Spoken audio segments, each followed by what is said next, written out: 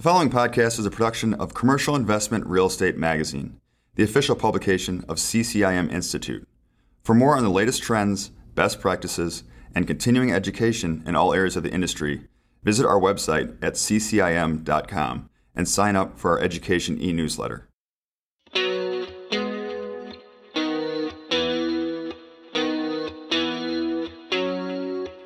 Welcome to another episode of Commercial Investment Real Estate Podcast. I'm Nicholas Leiter, Senior Content Editor of the magazine. This episode features my conversation with Rick Garlick, PhD, Vice President of Magid, a business strategy consulting firm. We discuss what hotels and other travel-dependent properties can do to rebound from COVID-19, with a special focus on rebuilding trust with potential customers. He discusses data and metrics available to the travel and leisure sector, which will help commercial real estate professionals anticipate where the market is headed. Rick, welcome to the show. Well, thank you, Nick. It's great to be here, and I appreciate your time and interest in our work. Yes, for sure. And you recently published a white paper where you cite trust as a critical determinant in people returning to hotels and airlines. What insights can you draw from this concerning the future of hospitality and travel-related real estate? Well, it's interesting because, as you know, right now, people are very scared to engage in public situations. And the hotel industry, as one example, has gone through a lot of procedures to upgrade their safety protocols, their health protocols. The American Hospitality Lodging Association has published these safe stay guidelines sometime in April. And we looked at the level of trust for hotels in April when we started doing the study. It was, I think, 42%. And 2 months later, a month after these safe stay initiatives have been put in place, trust had actually gone down 1 percentage point to 41%. So no traction. And also we see in other situations, airports, airlines, certainly cruise ships, anything that casinos, all these different travel, leisure, and hospitality venues that involve public interaction, we either saw no gain or we saw some decline. And I know a lot of effort's been done and a lot of money's been invested into trying to upgrade health and safety protocols, and yet trust doesn't seem to be impacted. And so we looked at a lot of why that is. Like, what is it that's keeping people from trusting and re-engaging in the travel and leisure sector? And what we found is, 3 reasons. First of all, people believe, and I think rightly so in many regards, that the travel and leisure space is a petri dish for COVID-19, that it's easily get when you're in public environments and close proximity to people.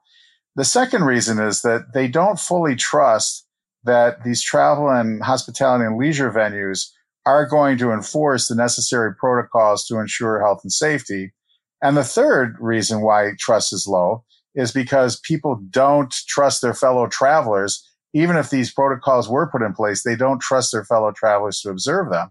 So anecdotally, when I've had these conversations with people, anecdotally, everybody seems to have a story of how they got on a plane or they went to even a luxury hotel and found that people weren't wearing masks, they weren't practicing social distancing. It was really business as usual. So the best insight that I can give for those listening to the podcast is if you're in charge or managing one of these venues, that more enforcement is preferable to less enforcement. I think that there's some belief that people don't want to necessarily come across as rude or overbearing by telling people they have to wear a mask or they have to keep their distance or these sorts of things. And what our data show is that people want that. They want that a lot more than they don't want that. So don't be afraid or shy to do these things because it's really the way to reengage and also communicate the things that you're doing, because that seems to be another big piece that's missing. As we talk to airports and other public venues, their frustration is, hey, we've done a lot, to make our airports safe or our hotels safe, and yet we don't seem to be getting credit for it. Why is that? And then it becomes an issue of communication and effectively disseminating that information through credible and believable sources. Yeah, it seems like an interesting situation where, naturally people will be hesitant to travel, but you're also, if you are running a hotel, you have to not only overcome the reality of COVID, but also show people that you are being proactive and also doing what needs to be done and to make them feel safe. Well, serious about enforcement. I think that's the key thing because, again, there's so many stories out there. And I could tell you 10 colleagues I've spoken to who said that they've actually gotten on a plane and found, people were sitting right next to each other. Nobody was wearing masks. And then you hear other stories. Well, they flew a particular carrier that was enforcing these things. So the enforcement seems really inconsistent. And because of that inconsistency, it's hurting everybody. Yeah. And for strategies to kind of build trust with, with the public, what advice do you have to hotel owners and operators, outside of being clear and communicating what they are doing? Well, what we're seeing is we're not seeing the messaging really sticking because, like I said, there's been a lot of messaging that's been put out since partnerships with Clorox, the airlines, and all these things that these hospitality, travel, and leisure venues are doing and steps they're undertaking to try to get people to trust them enough to re-engage. And it's not working. So why isn't it working? Well, words don't really seem to be sticking. What people need to see is they need to see believable evidence visually in many cases that, they're basically doing their part to ensure safety.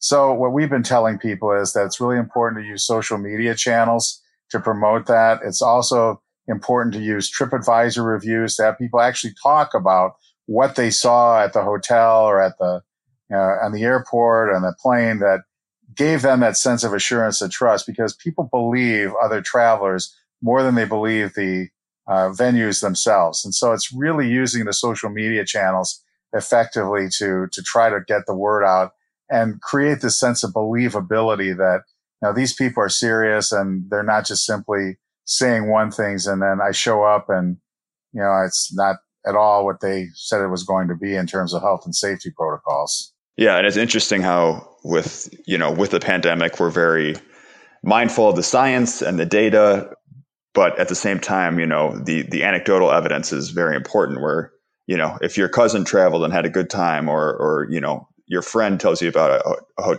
hotel or an airline is doing it right, that's going to stick with you, and that kind of story is something that's going to change minds. Right, and again, just and similarly, conversely. If someone says, yeah, I went down to Hotel X and nobody was wearing masks and nobody was social distancing, you're not going to go there. And, it's interesting. I think that, we are a nation, and a lot has been discussed, obviously, as to why we haven't had more success battling COVID-19. And a lot of it is because people really value individual liberty. They don't like being told what they have to do and what they don't have to do. And this is, particularly true in a country that really places such a priority on individual freedom and individual liberty. And it's really getting people to understand through effective messaging that, look, we want to keep everybody safe. COVID is real. It's not, something that's made up, and it still remains a problem, even though some places have opened up. And, we really want to protect you. We want to protect your safety. And if we at times appear to be a bit rude by telling you to wear a mask or observe social distancing or other practices, washing your hands, it's done for your well-being, and to really communicate that sense of benevolence toward the traveler. It's the only way you're going to get people to cooperate. Yeah, and your research also showed, I believe it was from June to August of this year, that there was a slight bump in pessimism for people's outlook on these travel-related businesses. Why do you think people are kind of a little bit more hesitant now than they were maybe a few months ago? Sure. And think of the time frame of when that was taken. Now, I will tell you that had we been just a couple weeks later with this podcast, we have another wave of this study in the field now. So, check back with me even anecdotally if you want to know later how it's trending upward right now at the current time. But if you remember, back, the early part when the COVID-19 crisis first hit, people, I think, were feeling a bit optimistic that, eventually in a couple months, everything would open up and get back to normal, that we'd be well on our way to having this virus under control. And it really didn't happen that way. So if you asked me in April, so do you think you'll take a trip to Florida this year? Sure. I think by June or July, everything ought to be fine. And then in June, you read that, it's record number of cases, and Florida is leading everybody in cases of COVID. And, all of a sudden, what you thought you were going to do back in April, you're not going to do in July. And again, we'll see what happens in August. So I think that the one thing about the COVID situation, it's constantly fluid. And we've been making the argument that in terms of forecasting the future, and everybody's asking us, well, what's the future going to look like? And this is people who are in the investment space and hotel owners, operators, investors. People want to know what the future looks like. And there isn't any precedence to what we're going through now. There's no precedent. So we can only look at what the consumers tell us. That's, in our minds, the only reliable indicator. And it's only reliable for how people are feeling today. Again, so we publish these projections, and they're based on, I believe, that the most reliable indicators available. But at the same time, understanding that if all of a sudden in a month we hear that there's a vaccine that's being tested in the final stages, our projections for 6 months to 1 year are going to dramatically change. So that's why we believe in the importance of monitoring this on an ongoing basis. And yeah, I guess, and along those lines, nobody can predict the future, especially that's a lesson we've all learned this year. But in your opinion, is there one or two things that hospitality can do to attract investment and kind of survive in the near term, and kind of get out of the COVID disaster that it's currently in? Well, what we've been telling people right now, and this is certainly the short-term solution, is that there is pent-up demand for travel. And so what you're hearing about that is true. So people want to travel, but they don't necessarily feel safe to travel. So, people want to be optimistic about the future, but at the same time, they're being, I guess what I would say, cautiously pessimistic. So what we're seeing right now, and a lot of folks have picked up on this, and I just actually did a study for the Incentive Research Foundation that looks at incentive travel, that right now it seems like a lot more people are interested in experiences that don't involve flying, that are more regional. And in a lot of situations, you obviously even can't go from state to state. You've got the quarantine. So people are looking for regional experiences, and they're also looking for experiences where they don't necessarily have to interact with a lot of people. So how, as a hospitality venue, can you pivot and play into that? Well, one thing is obviously marketing your local area. And I think about the local area that I live in, and there's all these attractions that I've never visited, only because they're so close that I tell myself, I'll get to them someday. I'd rather go, to Florida or New Orleans or California. And so marketing the local area and really working with the local visitor and tourism bureaus to focus on how do you drive interstate travel and commerce. So I think that that's the immediate first step. The second step is, and of course, we don't know how long COVID's going to be around, but it's just, doing the necessary upgrades and investments into, all sorts of sanitizing mists and, electrolytes, all these sorts of things that, go above and beyond maybe what is even necessary to make people feel safe. But people respond very positively to that. Having, hygiene officers at the hotel that are very visible. Sometimes it's what I call the theatrics of cleaning, that you've just cleaned something and, it really doesn't need cleaned again, but just to show people that you're on the job, you're doing more cleaning. So there's a certain amount of presentation that's involved in making people feel secure, and understand that trust and feeling secure, it's not a rational thing. It's an emotional thing. And our emotions really control our decisions that we make and control the judgments that we exercise. And so the more that I can see through my visual senses and just have that sense of constant reassurance, the more successful a hotel is going to be. And then encouraging people to spread the word through social media. Same thing with airlines. Same thing with airports. We've been working a bit with the Port Authority of New York and New Jersey on really trying to spread the message of all the great things that they're doing to try to ensure traveler safety. And so, it's really just convincing people that you're serious and that you're doing what you say. And, again, we don't know how long COVID's going to be around, or if there's going to be a second wave or any of this. But for the short term and potentially the long term, let's say that worst case scenario, COVID does stick around for a while, ensuring people that if you stay or visit or engage with any kind of travel, hospitality, or leisure venue, that all the steps have been taken to make sure that your safety has been assured and the protocols are being observed. So that's the best advice I could give to anybody in the hotel travel industry right now.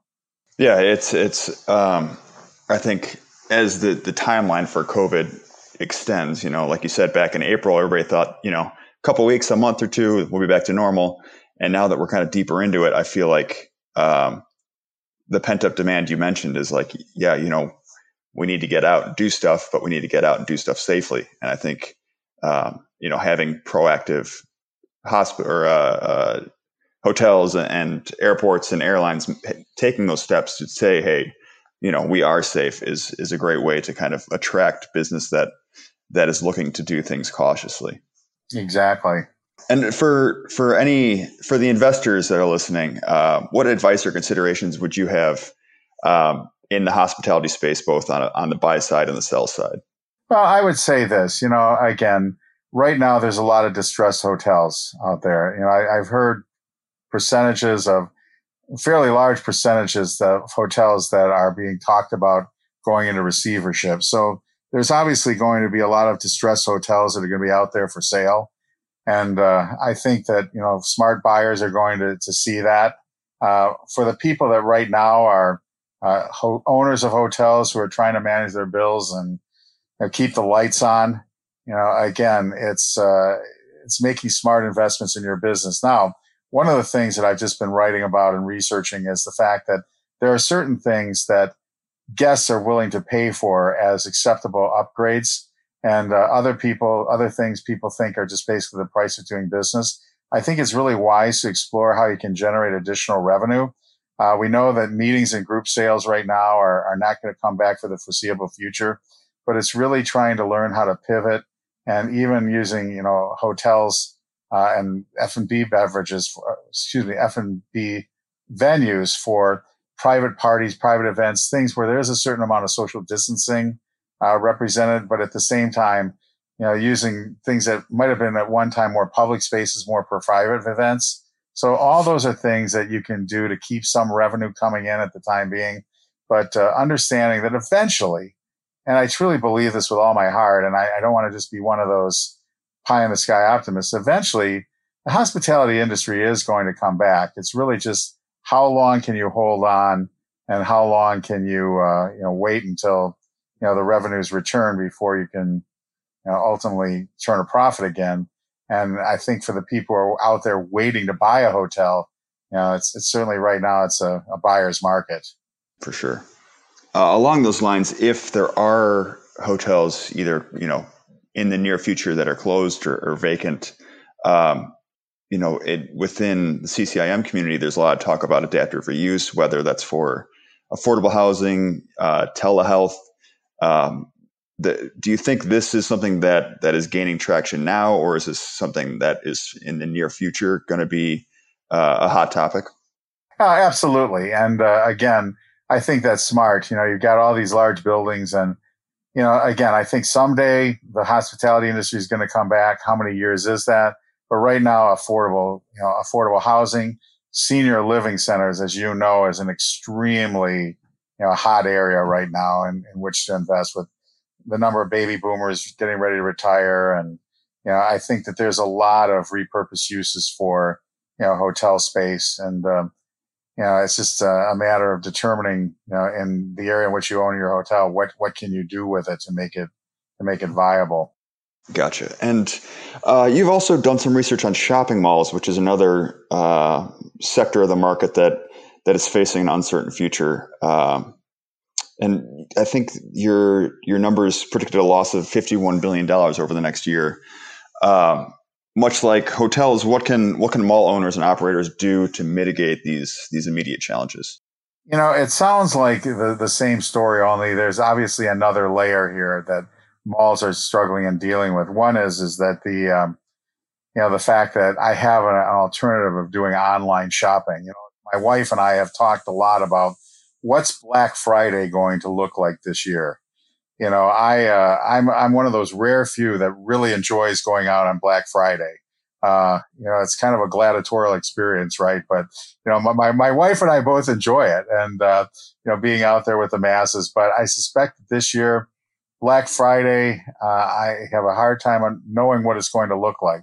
But, already, malls are certainly challenged and in many cases distressed by the fact that so many people are doing online shopping. And I think, the thing that I would say to malls to think about is how do you make going to the mall an experience that people want to undertake? So again, we can talk about all the health and safety protocols we talked about for hotels, but back in my youth, in my younger days, and even as I got a bit older, I always enjoyed going to the mall because it was more of a social experience of getting out of the house and experiencing people and getting out to stretch my legs. And it was sort of interesting. One of the first clients, and this shows you how old I am, but one of the first clients of any size that I used to have was Blockbuster Video. And, most people who are listening to this podcast probably barely remember them now, but at one time they were a Leviathan, right? And what we found is that people really liked going to the video store. They liked the experience of going out on a Friday night, going to the video store, looking at what the new releases are, and then, the whole social interaction that they got from the video store. So over time, that's changed, right? Now you just pop on Netflix or any of your streaming services, and the whole experience of going to the video store is no longer something people think about. But I think that you could make going to the mall an experience again for people. And I think, some of that would have to do with having events and things that, again, once COVID clears a bit and there's not a health and safety danger to people, going in and finding ways to make the mall relevant again from an experience perspective. Because I think that there's something innate in human beings. And I've seen some neuroscience research on this that likes the interaction with people. And they like the face-to-face contact. They like getting out and being with other people, not if it's too crowded, but, the whole notion of getting out and having something to do. And again, given this COVID environment where we've all been under lockdown, there are times, and this just shows you, where I'm at, I'll go to our local mall, which is, half empty of stores. And I just like to walk the mall just to see what's just for the experience of being out of the house. So I think that if malls play this right, they can help, alleviate some of the reduction that they've not only gotten because of COVID-19, but also this whole notion of people preferring online shopping. The figures that you were speaking to were calculations that we did based on, what we would call baseline behavior of what people had reported their pre-COVID experience to be, based and combined with what they expect their experience to be moving forward. And then we took some publicly available data on what the average spend is and then multiplied all that out. And that's how we got that 51 billion. But, again, I think that if COVID goes away, then there's the opportunity for some of that number to be reduced. Yeah. And I can just imagine, especially in the Midwest where we're in Chicago and, by late November, by December, there's not much you can do outside. So going to the mall, and even if it's, 25% capacity, there's at least, I agree that there's something to, being in a mall around Christmas time and kind of the experience of it is something that can't really be replicated by an online shopping experience.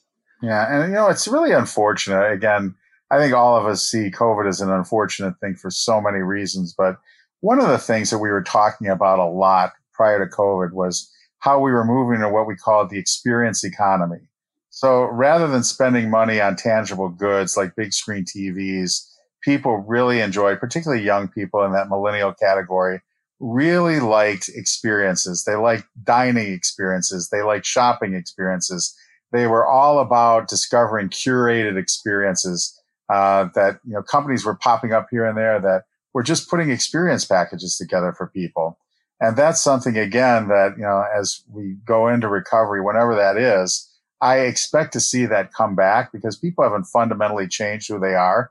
But I expect to see that come back. And again, I think that that's an opportunity for hospitality, travel, and leisure venues to partner with some of these companies, put packages together where you can come and not just stay at a hotel, but have a curated experience that's unique and special.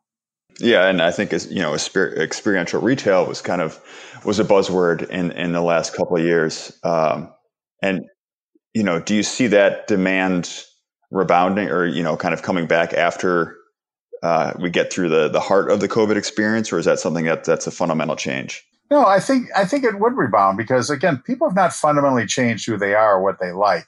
And I think, again, if people are smart, they're keeping their distance. And I can say that without bias. I mean, I'm all for people traveling. I'm all for hospitality and leisure, and I'm all for pumping money into the economy, all those things. But, the truth is it's just simply not safe to just go about business as usual right now. And it won't be safe until we get a provable vaccine. But when that happens, imagine all the pent up demand that people are going to have. And the fact that people, again, haven't fundamentally changed. They just are going to have to learn to trust again.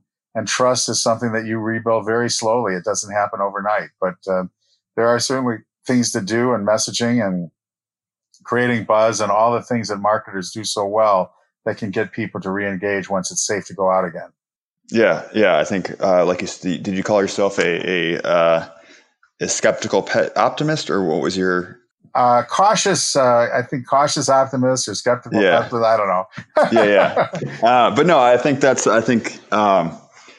with everything that we've gone through in 2020 already, it's realism and optimism is definitely something that we can use. Yeah, and there's a whole. I did a white paper on looking at the whole notion of how people are feeling, and one's general sense of optimism or pessimism basically translates to their willingness to trust. So if I'm feeling generally good about life, I'm much more trusting than if I'm feeling generally pessimistic and negative. So, for example, this paper that I wrote showed that there's 6% out there who, for them, COVID-19 doesn't exist. I think probably all of them were out on the White House lawn about a month ago. But there's a certain percentage that it just doesn't exist. And, they're willing to engage like right now, do anything. They're only 6%. Now, again, there's that cautious optimist group of people that generally feel good, but they recognize that there's a concern. And so they're staying close to home. And then there's a section called what I call the wait and see group. And they're actually 40%. They're the largest percentage of the population. 40% fall into this wait and see group that, they're not positive. They're not negative. They're just kind of taking every day, one day at a time, waiting to see what happens before, they act. And, there's probably a lot of those folks, if they got the all clear, would convert into the more positive category. But for right now, they're just not making any commitments one way or the other.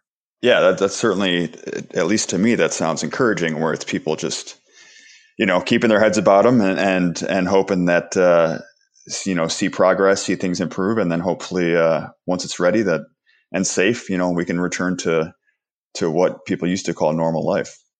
Yeah. And, again, we're updating this study, should be out in a couple of weeks, where we're looking at how people's moods may have either changed or remained the same for the last several months. And I think that'll be a big indicator, too, to just see how, the shift in mood and sentiment is going. That's a great place to end it. And Rick, I appreciate the time, and I appreciate all the insights that you provided. Nick, I really appreciate the opportunity to talk with you. And I hope this is not our last conversation. I hope there'll be many more in the future.